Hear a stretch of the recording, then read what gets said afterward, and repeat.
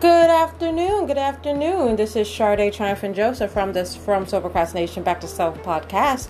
Your lovely, lovely host. And remember, this is a podcast for everything and all things self-love, self-care, and being self-aware.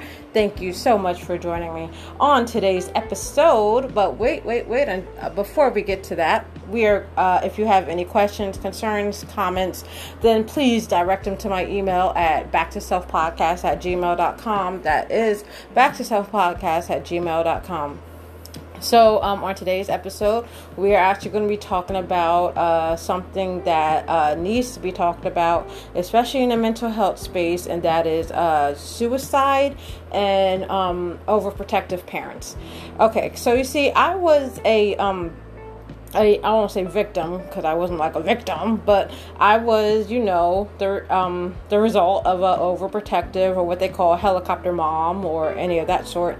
And I grew up very, very sheltered. Sheltered isn't even the word. Every day, like every week, almost every day of every week, going to church, staying there all night in a Pentecostal church, all day, all night. Never went to parties, never really got to hang out with my friends. My friends always have to come over here. I was never able to go out with them. But on the rare occasions I would have to sneak out, which I always planned in my mind to do, but never did. But yeah, most of my life really consisted of going to church, then going places with my mother, and then going home, and then sleep. And then if I had school or college, and put that in there and do that all over again. And so constantly doing that, basically being controlled like a robot, you could say, and doing that all the time. Like literally, that's all you did. That's all you did. And I really had no time to really figure out myself, figure out what I wanted to do. And so I was basically doing that all the time. And after a while, you get used to it.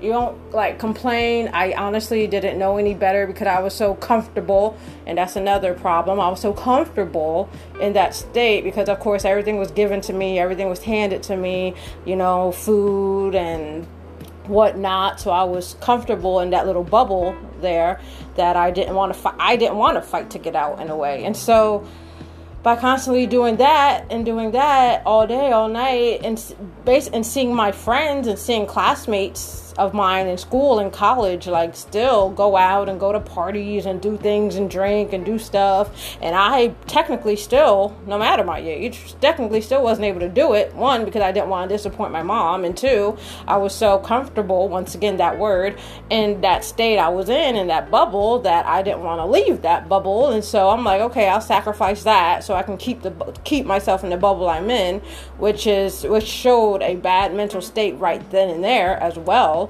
But I say that to say, if you, and I'm not a parent yet, I'm just a fur parent, I'm just a dog parent, but I'm not a parent yet. But I think that if I was to have kids or whatnot, then I would let them be themselves.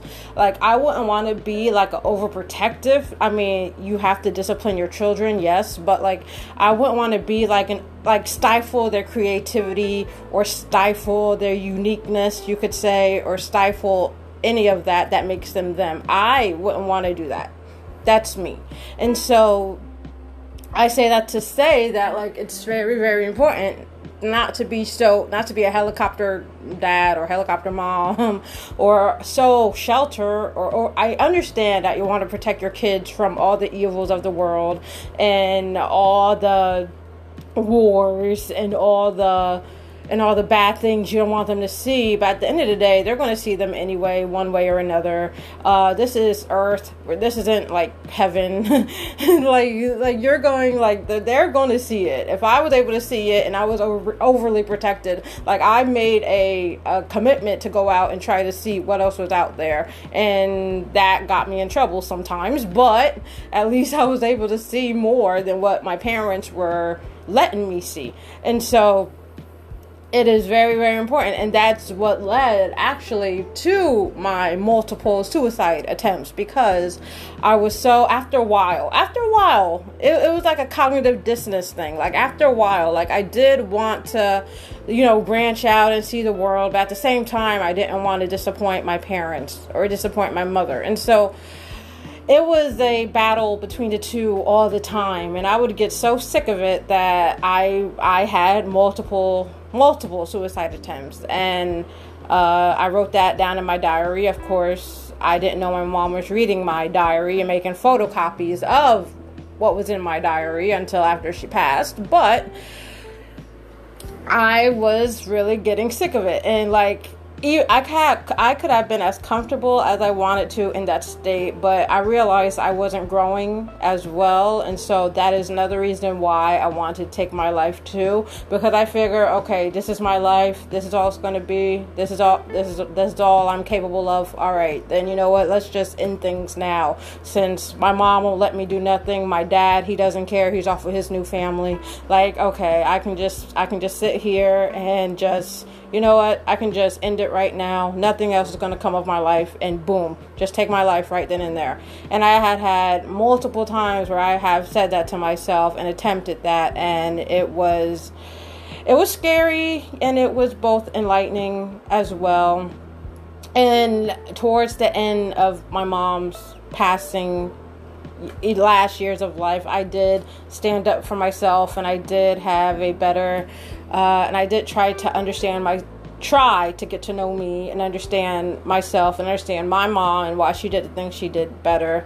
But it was scary, and I had to get sent to the hospital multiple times, obviously, and my mom would be wondering what was wrong, and I would always be overdosing on pills, always, because that was the only thing. Trigger warning, I'm sorry, because that was the only thing that was available in the house, really. I didn't know how else to, pull the trigger, you could say. And so that's trigger warning. That's all I would do. And every time it would be with pills. And I wasn't really privy to, suicide methods or whatnot. So that was the only thing that I could grab my hands on. And so that's what I did. And I say that to say that this episode is sponsored by Choose Your Struggle podcast, hosted by Jay Schiffman, a public speaker and coach. His podcast is here to shine a light of hope in mental health, substance misuse, and recovery and drug use. 125,000 people die from overdoses and suicide combined. As Jay is in long-term recovery and has been given this second chance, he wants to use it to help others and shed a little bit of insight. And so if you're not following, go and check out the Choose Your Struggle podcast as well.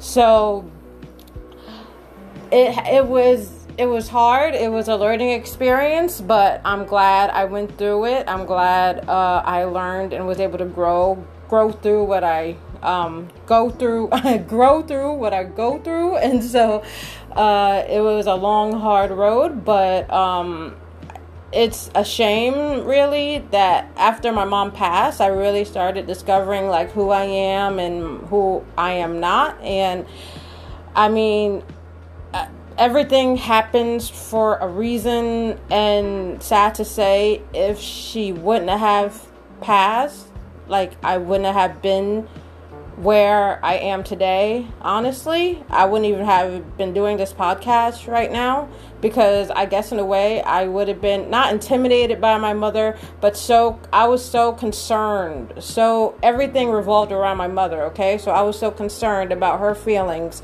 24/7 that my feelings didn't matter. And so that's what I did, and that's really part of my story.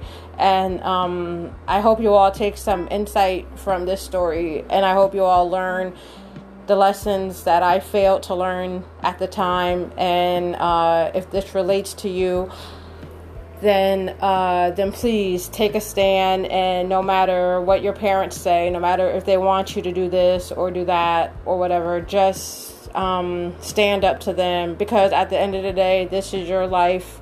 You're going to do what you want to do. And if you don't do what you want to do, then you're going to be hating your parents for the rest of your life. So it's good to just stand up to them, and first stand up to yourself and then stand up to them and do what you say you're going to do. And so this is Sade of the From Soul Procrastination Back to Self podcast. Thank you so much for listening to my story. It's one of my stories. It's a hard story. I don't talk about much, but I realize that can also help people, and that's why I'm here, and that's why this podcast is here. So thank you so much for listening. If you have any questions, concerns, comments, please leave me a voicemail. And if you have any questions, concerns, comments as well, then please go to the Back to Self podcast at gmail.com. That is Back to Self podcast at gmail.com. I appreciate hearing from you all right? And remember to have tea time with yourself, because you are royalty. This is a self-love extraordinaire signing out, and I will see you all on the next episode. Thank you so much, and see you later. Bye.